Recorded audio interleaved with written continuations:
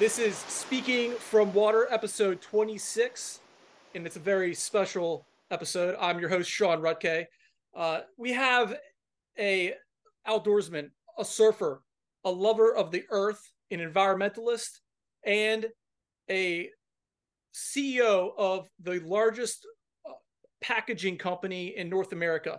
And that's not all. He's also the founder of a New Earth project, which is focused on getting all of our packaging in our system into a sustainable manner and getting it out of our oceans and into a place where they need to be, and that's not in the water.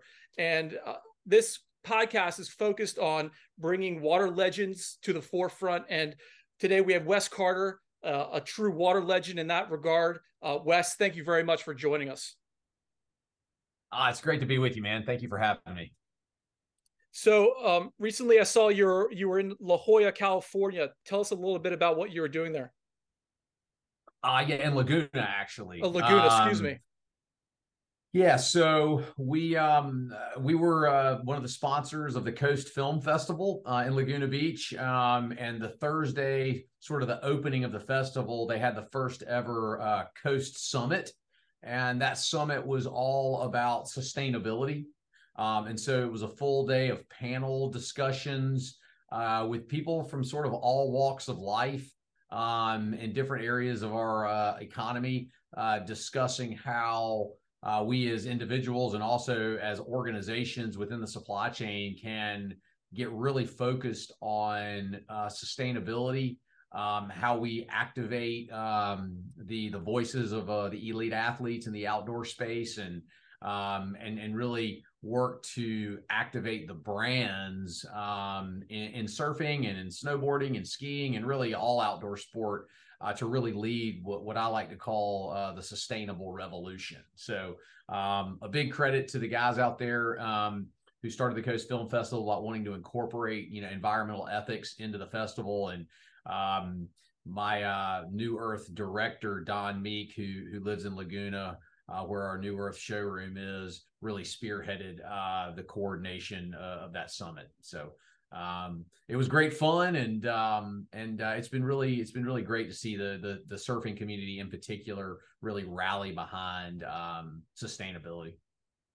Was there a particular film that stood out to you that you were able to catch?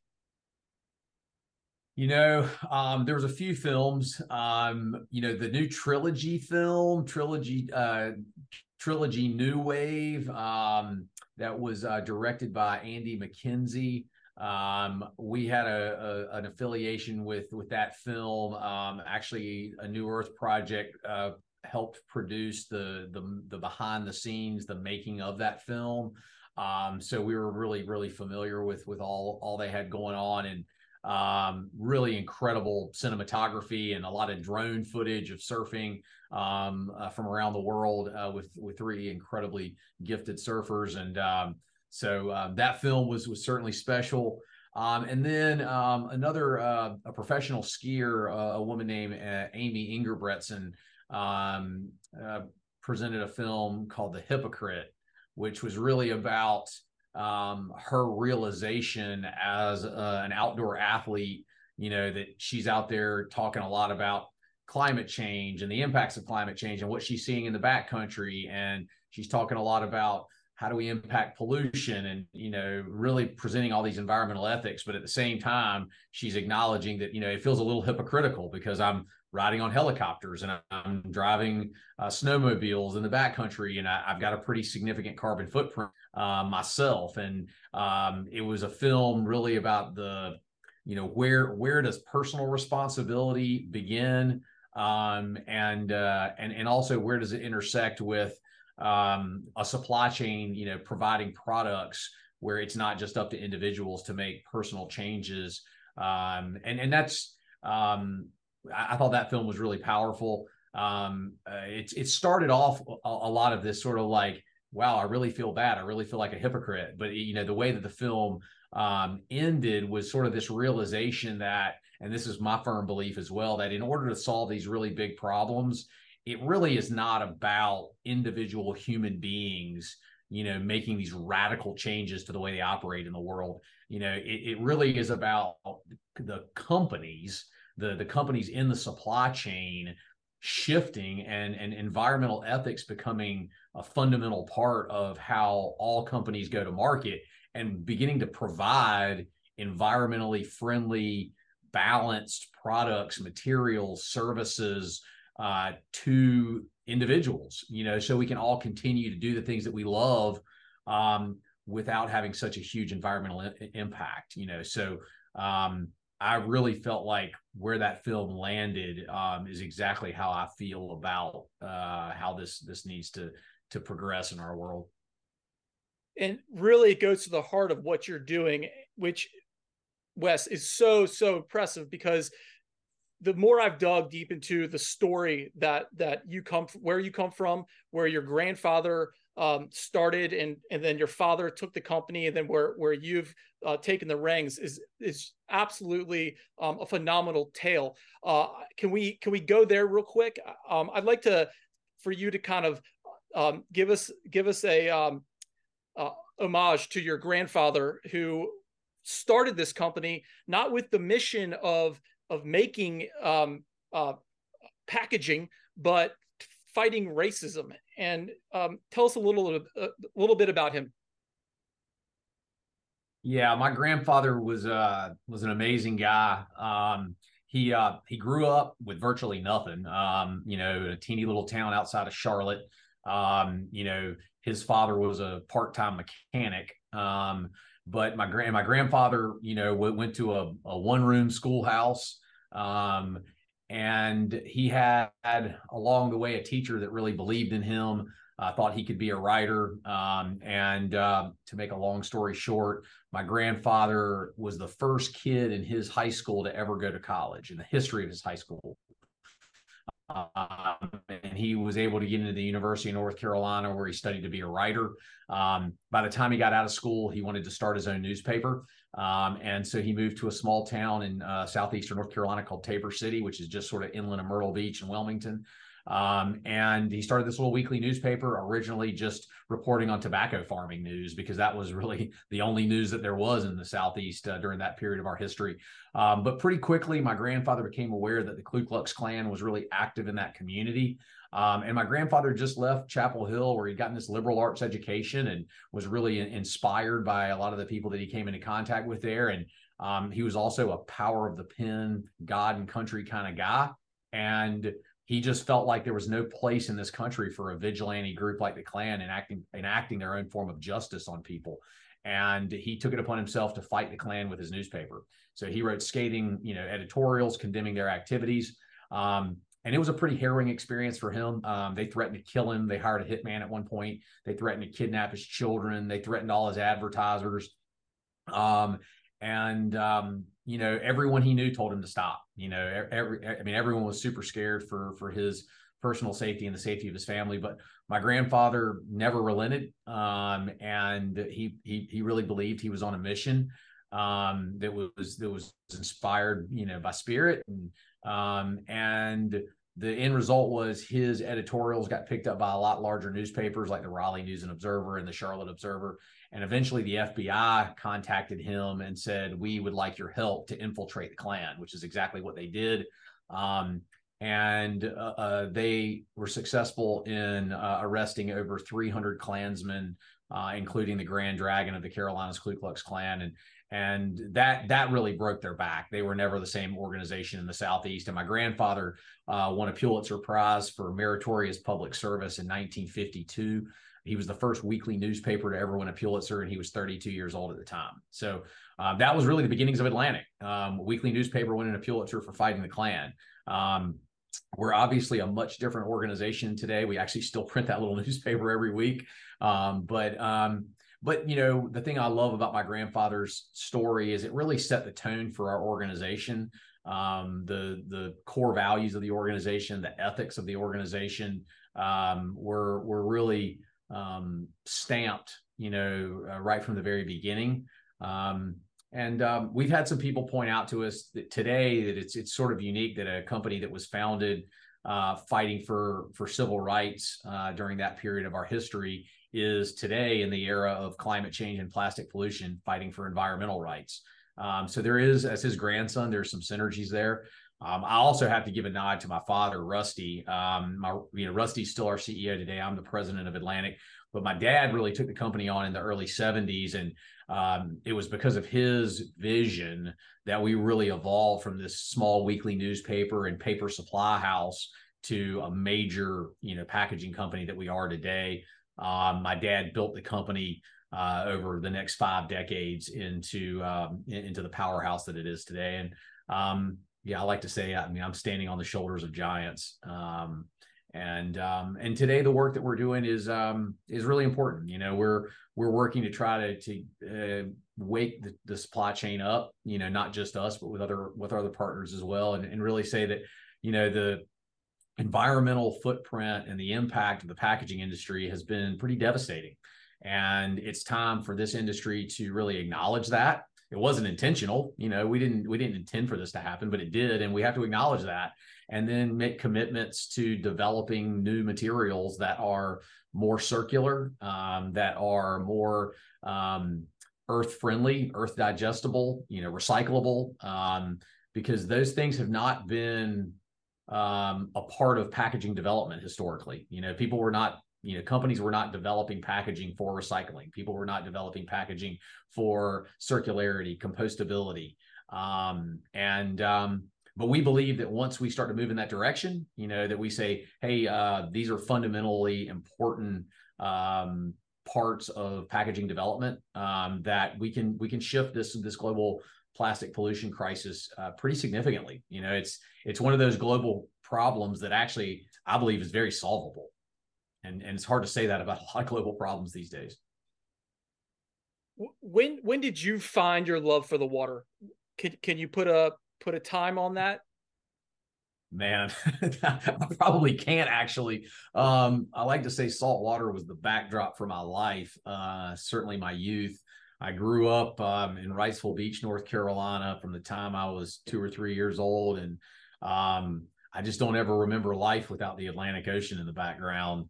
So I was on a boogie board, when I was a young kid, and a surfboard shortly thereafter, and did a lot of boating and a lot of offshore fishing. And salt water has just been a big, big part of my life, and continues to be to this day. And so I've got a great passion for the ocean life. And quite honestly, I didn't ever really see how that had anything to do with my career.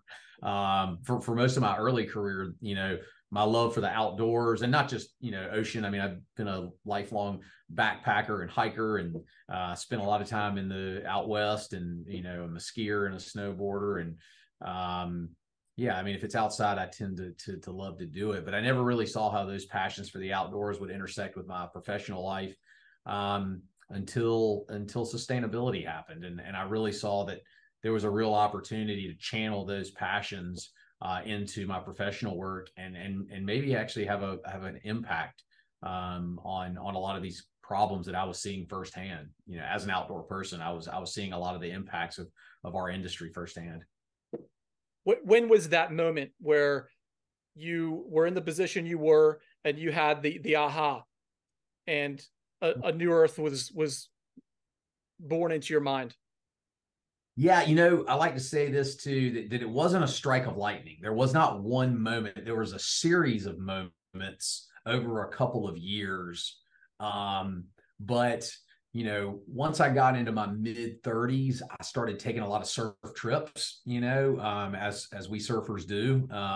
Nothing better than piling up with your buddies and, going to an exotic place with great waves and maybe a few less people than your home break. And so I was traveling to, Central America, to the Caribbean. I did a boat trip to Indonesia on my 40th birthday. And more and more, I was seeing a lot of plastic pollution, and I remember noticing that a lot of the things that I was seeing in the water was packaging, and it wasn't all packaging that I sell, but it was a part of the supply chain that we're a part of, or an integral part of. And I also had read Yvon Chouinard from Patagonia, his book, Let My People Go Surfing. And he talks a lot about, hey, I always assumed I would retire early and move to the South Pacific and just live the good life. And he said, but I recognize that all the places that I love to go were being decimated by pollution and climate change. And he said, I want to take this organization that I built and utilize it for something really good for the world. That's more important than my retirement. Now I'm a long way from retirement age, but I remember thinking like that's a remarkable thing that this man has chosen to do. And I saw that Atlantic had a similar, maybe even more impactful opportunity because of how integrated we were in all these different areas of the supply chain. I mean, we support companies in every single manufacturing vertical, from food, beverage, building products, e-commerce, medical, automotive, aerospace. I mean, you name it, anybody making anything. So I was like, well, if we can help these large consumer products companies and retail brands make these transitions, maybe have a global impact. And I think that probably was the biggest strike of lightning moment, is realizing that we have a seat at the table with the largest consumer products companies in the world. They already trust us with their packaging needs. And if we can start to promote sustainable packaging and not only promote it, but help facilitate the transition by making it economical, because that always is the biggest barrier, is like, how do you make these changes in a way that is economically viable for the brands? And ultimately the consumers, because a lot of the costs are going to get passed along to consumers. And we certainly don't want that. So I just saw a really interesting, intriguing role for our company to play. And as that vision continued to take shape, I started talking about it a lot publicly, that our industry needs to do this. We've got to wake up. I felt like our industry had an intentional blind spot for a long time, where the plastic pollution crisis was being created by the supply chain that we were all a part of, and no one was talking about it. No one was doing anything about it. It was just sort of over here in the corner. And I felt like the first thing we had to do was really acknowledge that problem and then commit to making those changes. And so, and you asked about a New Earth project. I mean, like I said, I'd gotten real public in our industry in particular, and on social media like LinkedIn, talking about sustainability, and sustainable packaging had to be a priority for everyone in the packaging. And there was a guy that I got connected to who was in the marketing business, and he said, "Hey, man, I have always thought that the surf industry and surf culture has a radical level of influence, and I was like, yeah, you're probably right. I mean, if I look back over my entire life, even since like the 70s and 80s, like what phenomenon culturally has had the biggest impact on the way people dress and the way people talk and the things people, like, you can argue surfing is, had a pretty big impact. And he's like, I really think sustainability and surfing go hand in hand. And I know you're a surfer. And he said, early in my career, I worked at Hurley back in the 90s, and I worked with a guy named Peter King, who's now a photographer in Hawaii. And he's been really wanting to make a documentary series about surfing with a purpose. And he's like, I think you guys are really likely partners. I think there's a partnership opportunity here. So I was intrigued enough about that, Peter and I hopped on a phone call on the 26th of December of 2020. And we said, what if we try to inspire the surfing industry, the brands in surfing, to lead the sustainable revolution? We'll help them create all these sustainable packaging, whether for apparel or surfboards or other types of gear. We'll create documentary series telling these really beautiful stories of this transition, of this big shift. We'll invite the pro surfers, the elite athletes, to really be our voices, to help activate it. We'll get to hear their stories from their travels all over the world. And that was the idea. And the surf community has really embraced it, especially the professional surfers, the Kai Lennies and the Koa Smiths and the Carissa Moores and all the Kelly Slater, all the people that we've worked with over the last few years have just really embraced that surfers are canaries of the oceans, ambassadors for the oceans, and we have a responsibility to take that passion and channel it in the direction of a healthier supply chain. And there's just a unique opportunity where they could get connected to a company like Atlantic that actually had the opportunity to have an impact. And so that was sort of the birth of a New Earth project. People ask me, where did that name come from? I just finished reading Eckhart Tolle's book, A New Earth, which I highly recommend. And so that book had a huge impact on me. It's, all about how to recreate a more beautiful world through personal healing and collective healing. And I felt like that's what this really was. This is about a big collective healing that has to happen in our world, that I believe, human beings collaborating together can absolutely do. Well, it's so beautiful. And it seems like there's like three parts to it: education, legislation, and the practical application. And the practical application part of it is really, I believe, where you specialize in. And I'm looking at on the website for all the different products that you've created, and they all have this fiber-based system incorporated into it. So it's anti-plastic, and it's not really a recycling mission, but more of a mission where the packaging biodegrades over time. Do I have that right? Well, I mean, yes, sort of. There's a little more nuance than that, but so we sell packaging into different areas of the supply chain. So we sell a lot of packaging that is just being utilized between businesses, like businesses shipping big pallets of goods from a manufacturing operation to a distribution center where the packaging is removed.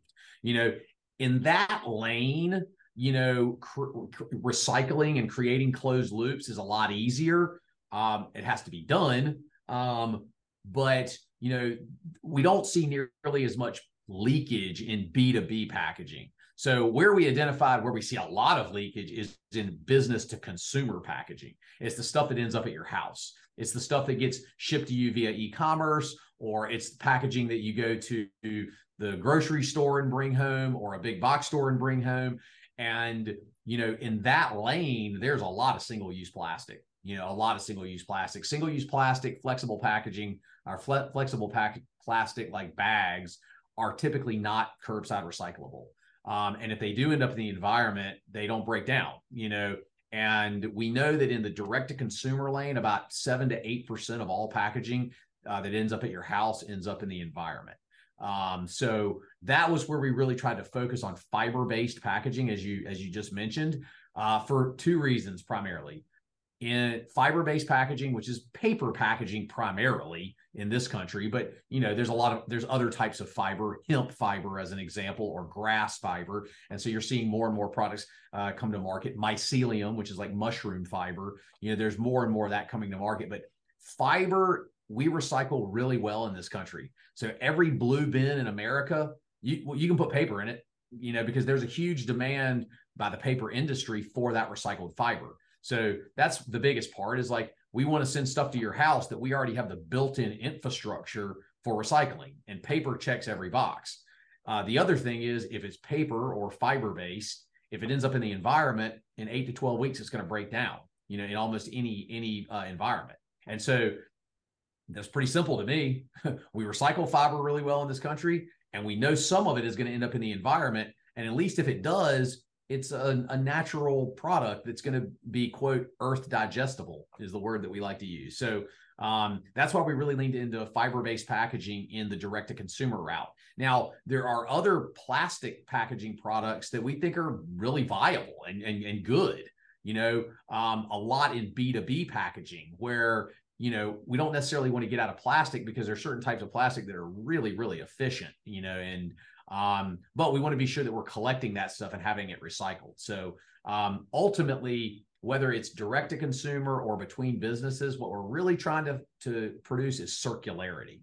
We want to go from a linear form of an economy where we pull resources from the ground, we produce a product that produces waste, and we put it back in the ground. That's very linear. In circularity, you begin to look at all the waste that you produce as a resource that can be utilized again. So we're just trying to create circularity. But again, as it relates to direct-to-consumer packaging, my perspective is that we don't recycle plastic very well in this country, and we're a long way from ever recycling it very well. And we have to acknowledge that if it's direct-to-consumer, you're always going to have leakage into the environment. It's just a reality. It's going to happen. And so in every application that we can, we should be trying to transition to products that will break down in the environment. The biggest challenge in that arena is food packaging by far, because food packaging, so much food's packaged in plastic for food safety reasons, for shelf life reasons. And so over the next, whatever decade or more, that's where you'll see a lot of innovation in packaging is in food packaging, because that's going to be a heck of a challenge. And where on the spectrum do you think we're falling right now? Are we like a quarter of the way there? Are we halfway there as far as meeting the goals that you see us needing to meet? I've never been asked that question. It's a good one. I would say this: in what I call protective packaging. So when you order something from a .com, from an e-commerce company, the biggest one starts with an A that we all know. The packaging that goes inside the box, the protective packaging to keep the products from shifting around, that has traditionally been things like air pillows, bubble wrap, polystyrene foam, all of that stuff is not curbside recyclable. And if it ends up in the environment, it's bad news. And we have already transitioned some really large companies away from all of that type of packaging to fiber-based protective packaging. Williams-Sonoma being one of the biggest. Williams-Sonoma, they're in our sustainability report. We were able to eliminate close to 400,000 pounds of single-use plastic annually for them. And so now all of their products come in fiber-based packaging. And so to me, if a brand as large as Williams-Sonoma can do it and is diversified, so can anybody else. So to me, that's the low-hanging fruit. Those are not terribly technical applications. You're just trying to protect products from getting broken in shipping. So parcel shipping, I think we're 2% of the way there, but I think in 3 to 5 years, we can be 90% of the way there with a little will. On the food packaging side, we're barely scratching the surface. We got a long way to go. So I think it really does depend on the specific applications that we're talking about. And then you've also got beverage, which is a huge vertical in and of itself, single-use beverage containers, and then the food service side too. Takeaway, to go carriers and things like that. So there's a lot of movement in that direction as well. I would say in the food carrier world, the takeout, carrier world, maybe we're 20% of the way there, but again, I think I'd probably look at it more in terms of technology. We have the technology and protective packaging for parcels to make the shift. We have the technology in food service for the most part to make the shift. We don't have the technology in direct food contact, for things like vegetables and raw protein like beef and chicken and pork. Like those are the applications that have the most work. And out of the two ways to get there, I see it there being the gas as the money. If it's cost effective, then you can get it there. And then there's the legal. If laws are passed onto companies, do you view a two-pronged approach there, or do you see like one more powerful as the other? Ultimately, the thing I think that is the most powerful is consumer demand.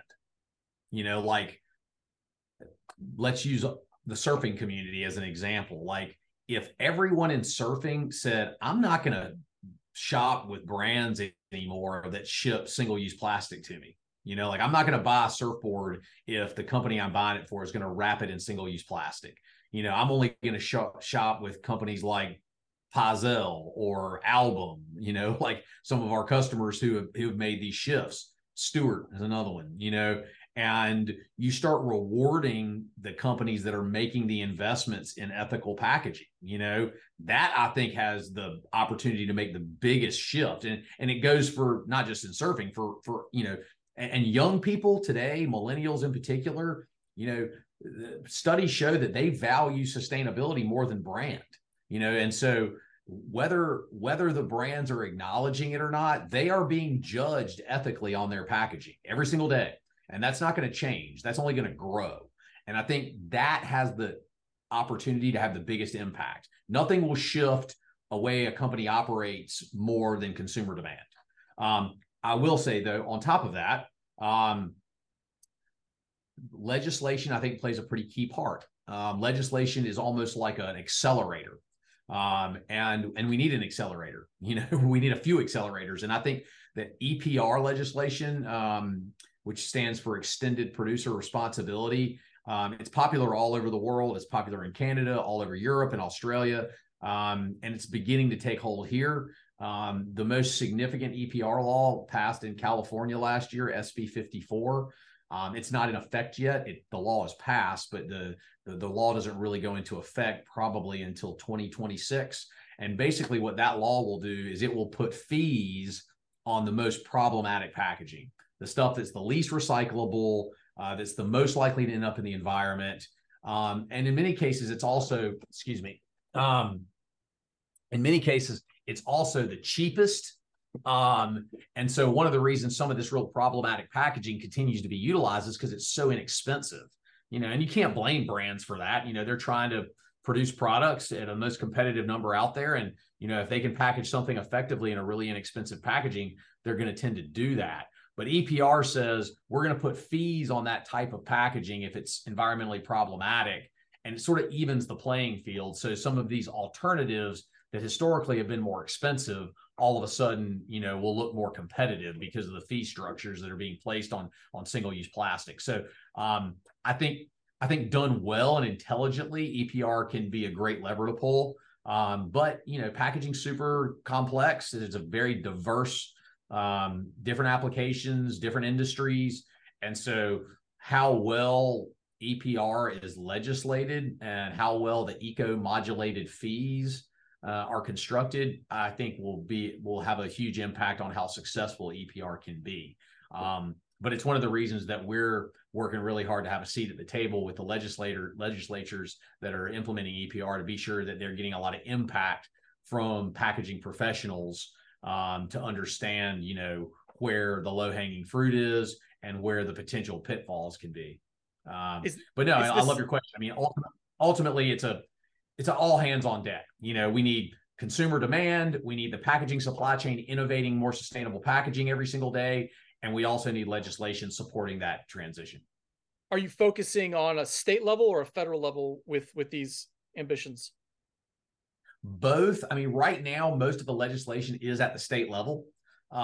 So, Maine has EPR laws, Colorado has EPR laws, Oregon has EPR laws. It's typically more of your blue states, but that's starting to change. Even North Carolina has debated EPR, Texas has debated EPR, Maryland just passed an EPR law. So, I mean, it is starting to change. What I like to say is plastic pollution might be one of the only issues in America that's pretty nonpartisan. There's not a lot of politicians promoting more plastic in the ocean. It's one of the reasons I actually think this is a great issue to really rally around. It's something that we can all agree that we need to fix. We have different strategies for fixing it, but at least there's a center point that says everyone agrees that plastic pollution is a problem and we need to do something about it. But most of the EPR laws are at the state level right now. I am meeting with a lot of federal politicians as well. I do believe you are going to need to harmonize EPR across the country. The last thing we want is the EPR law in North Carolina being radically different than the one in California, being different than the one in Texas, being different than the one in Illinois. It becomes impossible for consumer products and retail companies to manage all these different fees and all these different geographies. Because, in many cases, they're shipping from one massive distribution center to half the country, and so we need a harmonized EPR structure across the entire United States. But we're a pretty good ways from that happening. But I do believe that's where we'll have to go eventually.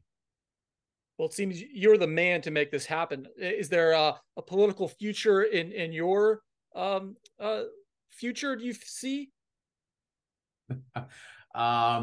That's not on my current radar. It's been suggested a few times, but no, I'm really focused on the mission that we have at hand at Atlantic. I love this organization. This organization has been, a part of the fiber of my family for generations now. And I feel like that the work that we're doing inside the supply chain is critically important. I mean, I actually believe, we're being integrated in the supply chain where we're connected to the producers of packaging, we're connected to the users of packaging, we're developing packaging. We've got this packaging solution center in Charlotte, North Carolina, where we're verifying and testing and developing new sustainable packaging. Like, that's the area that I feel like currently I can have the greatest impact. And if one day that changes and I feel like I can have a greater impact doing something else, maybe I'll consider it. But right now, I really believe that where we sit today and the work that we're trying to do is the best chance that we have as a country of solving this problem here, and we also have to solve it abroad as well. So, but yeah. So I have we have a mutual friend, Ben Bourgeois, and over the weekend, I was at a party and he was there, and I told him we were going to have this conversation. I said, what's one question you would want to ask Wes? And he thought deeply, I mean, for a little over a minute. And he said, ask Wes, how did he raise his level of consciousness? And how's that going? So I have no backstory for this. I didn't ask him to elaborate, but I wanted to put that down. First of all, I'm a huge Ben Bourgeois fan. That is a gem of a human being. Everyone who knows Ben is better for knowing him. No, it doesn't surprise me that Ben asked that question, because that's the kind of thing he and I talk about quite a lot. I ultimately believe that healing the planet is completely interlocked with healing human beings. I think in order for us to really solve these big global problems, there is a level of inner healing, spiritual healing that has to happen, because ultimately for me, a lot of these realizations about my roles and responsibilities in fixing this problem came from deep spiritual work and beginning to understand that all life is sacred, and I believe the fundamental meaning of life is life. Like, life is the meaning of life. And as intelligent beings on this planet, we have a God-given responsibility to be great stewards of this planet, not to conquer it. We're not here. Manifest destiny is not the deal. This is about being in harmony with life. This is about being in balance with life. And I learned that through a lot of indigenous wisdom, and, working in those indigenous communities with indigenous medicines that expanded my consciousness and allowed me to better understand my role in what I like to call the ecology of souls, I truly believe part of the human story is waking up to the sacredness of life and understanding that we must save ourselves. I think that is part of the human story, is saving ourselves, using our brilliant minds to innovate our way out of these global problems to create better harmony for all living things on this planet. People ask me all the time, what can I do to contribute? I want to be a part of this movement. I'm like, work on yourself first and foremost, like commit deeply to the personal work. And as you do this personal work around your own personal healing, things like purpose, activation, like understanding what your unique role is, those things become more and more obvious. And I certainly think Ben can attest to that. That story's been true for him. But yeah, ultimately we talk a lot about, in order to solve these big global problems, we have to raise our level of consciousness beyond profit and loss. It has to be a much more collaborative, harmonious, balanced perspective on what it means to be a human being. And one of the things I say a lot in the business, in the rooms of business that I, spend a lot of time in is, life has to have a seat at the table. Life has to have a seat at our negotiating table. When we are discussing whatever it may be, if it is going to impact, if human activities are going to impact life in a negative way, then we should really take a pause. Really take a pause, because I don't think any of us want to live in a world where we no longer have whales, or we no longer have elephants, like, who wants to live in that world? But we're headed there, and we have to wake up to our roles and responsibilities as intelligent beings and stewards of all other life on this planet, and commit to making the changes that need to be made. So, long answer to your question, but maybe Ben would approve of that answer. Well, as a super successful leader of a company that does very well as a person with strong convictions, I'm sure on a daily basis you have a conflict arise. How do you handle the conflict, and do you ever cede to one side or the other? Yeah, there's some conflict. I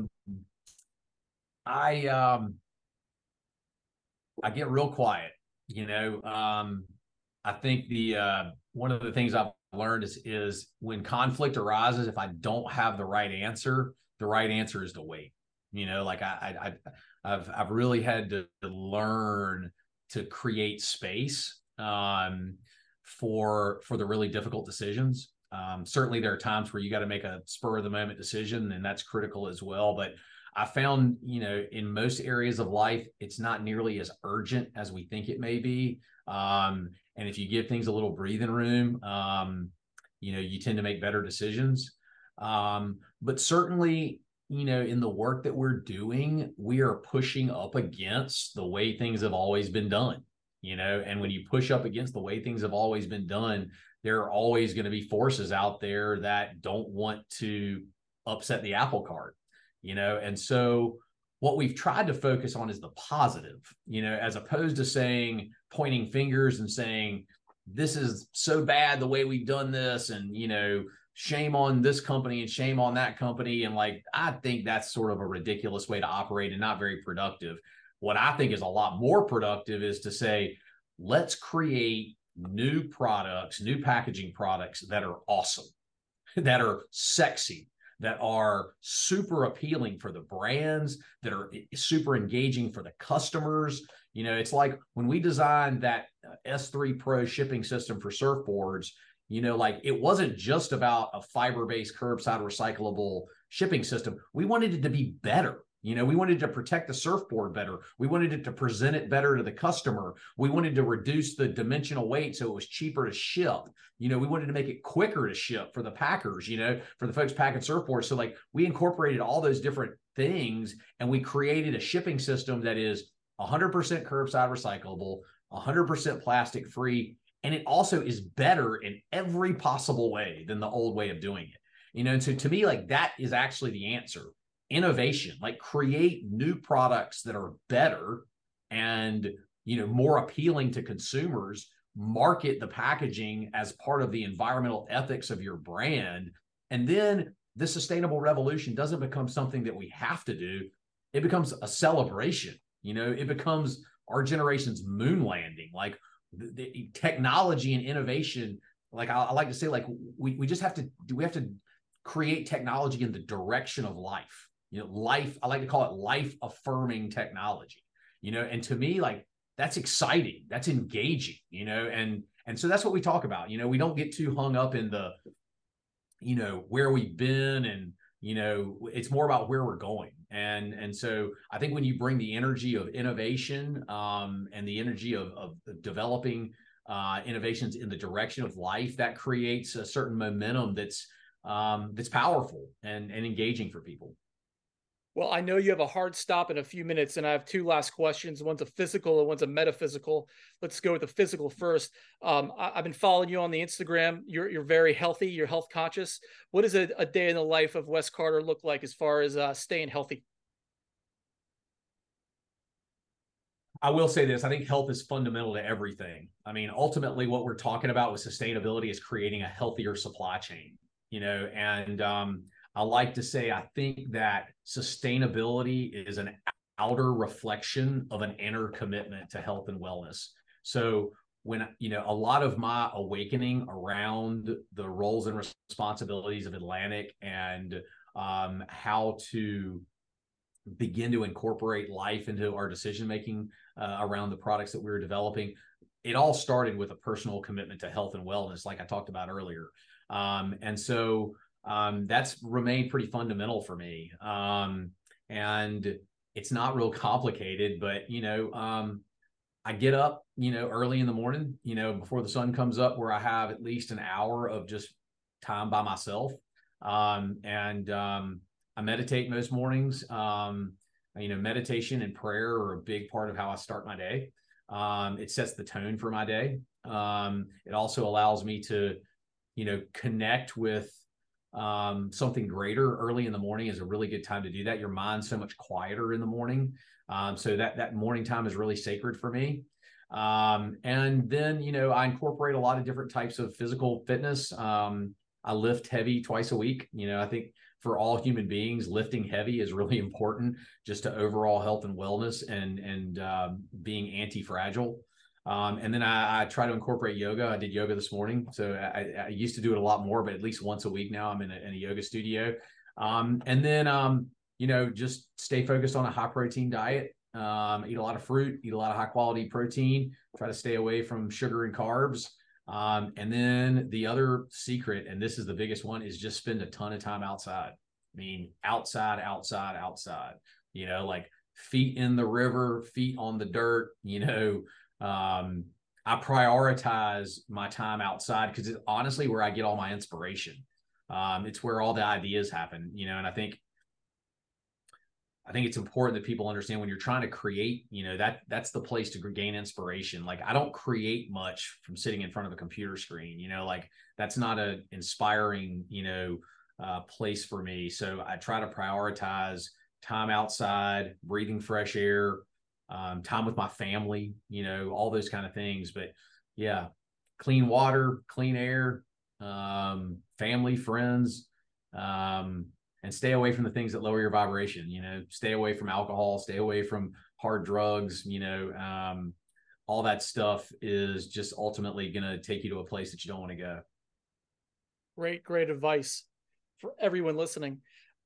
So the heart of this show is aesthetics of water, the water and what they give to us visually. What is your favorite kind of water to be in as far as the aesthetics go? Thinking wind, thinking light. Oh man. Well, I like to be in salt water. I like to be in fresh water too, but man, if I'm pretty partial to salt water, and I think to me, there's nothing more special than being somewhere tropical where you're dropping in on a pretty large wave and there's white sand below and super clear water, and like you can literally see through the wave. And you get a lot of that in the Caribbean and in Central America, and certainly, in places like the South Pacific. But that sort of crystal clear, see through the water as you're dropping in on the wave is about as good as it gets. So I think that would be my top pick. Follow up to that. Where would you go if you could just hop out that door where you are right now? I believe in South Carolina, probably, and you can go anywhere on the planet and catch that wave. Where would that wave be? The Mentawais. Do I have this right? Is that where this all started? I've been doing my research pretty well with you, and it seems like you had a lot happen there mentally. Yeah, that was a pilgrimage of sorts. I went for my 40th birthday, which is a pretty big marker. And my brother went with me, and he's 10 years younger than me, so his birthday and mine are actually pretty close together. So I was turning 40 and he was turning 30, and we're pretty average surfers, so going all the way to Indonesia was a lot of trip for us. But yeah, that was a sacred few weeks. Like it was, arguably the most beautiful place I've ever been to surf, certainly. incredible quality of waves. We stayed on a boat the whole time, so we were moving around a lot. It was just no cell phones that work there, so you're pretty disconnected from the world. And it was also the place where I saw a lot of plastic pollution, and it was like, damn, like this is literally like the most amazing place I've ever been to surf. It is spectacularly beautiful, and there's really not any people here. Like there's no industry here, but there's plastic pollution everywhere. It's coming from other places and it's polluting these beautiful places. And I think that pilgrimage over there to surf the best waves in the world, but also see the other dark side, the juxtaposition of the beauty and the ugliness, stuck with me, the realization that if we don't make these commitments, that places like that will be ruined. Many places like that have been ruined. And we have it in our power to fix it, but it has to happen. It has to be a systematic change. It's not going to be changed by individuals. And I'm all about individual change. And man, if you can use a reusable water bottle, you absolutely should. If you can limit single-use plastic and use reusable products, you absolutely should. But ultimately, the supply chain has to provide materials, products, packaging to consumers that are easy to recycle, that break down if they end up in the environment. It's on the companies. And I also think it's on the companies to support conservation worldwide. I think conservation has to become a more fundamental part of all of our, sustainability efforts as organizations. And it's why we support at Atlantic a lot of, organizations like the Surfrider Foundation, like Wild Aid, like Space for Giants. And locally here, I work with the Low Country Land Trust and the Greenheart Project. We do a lot of philanthropic work around sustainability and conservation, because I think that has to be fundamental as well. We've got to fix the problem. We got to turn off the tap, but then we've also got to protect all these vulnerable areas and allow these vulnerable areas to recover. And conservation and stewardship is how we do that. So we're certainly trying to model that at Atlantic. Incredibly inspiring. And we have 60 seconds before you have to leave. And I finish all the podcast with the question, what's the meaning of life? You've touched on that, but I'd like to bring it up one more time. Wes Carter, what is the meaning of life? I believe that life is the meaning of life. I truly believe that we are walking through the miracle every single day, and I actually believe a big part of the spiritual journey and a spiritual awakening is awakening to the beauty that is all around you, the consciousness that is all around you. That's certainly been the journey for me, understanding that all life is sacred, and the world around you has tremendous gifts, and it's just a matter of raising your consciousness and your vibration enough to be able to hear the subtle tones and the subtle messages that, I believe God is whispering to you all the time through the miracle that is life. And I think, human beings we get too in our heads. We try to think that it's something way more complicated than that. But I ultimately think that the meaning of life is life. And I believe that the way that we access that is through ourselves, like ultimately, like trying to be the absolute best version of you. Not trying to be anybody else, just working on expressing the gifts that you were given to express in the fullest way that you possibly can. So it's worked for me so far, and I've watched it work for a lot of other people as well. And so that's the path. Wes, your mission is noble. Thank you for doing what you're doing. And thank you very much for joining us on this episode 26 of Speaking from Water. It has been an absolute pleasure. And I know you're going to be motivating people from time to come as they listen to this in the future. Well, thank you, my friend. I really appreciate you having me. And a big shout out to all your listeners. And if anybody wants to learn more, you can follow me on Instagram at Wes M. Carter, also at A New Earth Project. And then you can visit our website as well, anewearthproject.com. I will plug this last little piece. We've got the second season of our documentary series, Journey to a New Earth, that will be coming out in early February on Amazon Prime. So keep an eye out for that. I'm sure we'll announce it online as well. But some really cool stories. We're working with Burton Snowboards a lot in season 2 and helping them with their sustainability initiatives. So from sea to snow. Well, just one final note, all your media that you're producing is just so highly fine-tuned. I encourage everyone to go check it out. Very inspiring, and it really dives deep on a very visually artistic level, everything Wes has been touching on today, with the best pro athletes in the world, Kai Lenny, Kelly Slater, and of course the great Ben Bourgeois. I've been extremely just in awe leading up to this podcast. So thank you again, Wes, again so much. And all these links will be below in the description. And I hope you like and subscribe to this podcast, Speaking from Water. With that said, I am your host, Sean Rutke. Wes, I hope you have a great day. I hope your family has a very Merry Christmas. Your wife and 2 lovely children. Respect. Thank you, brother. Be well. Have a great day.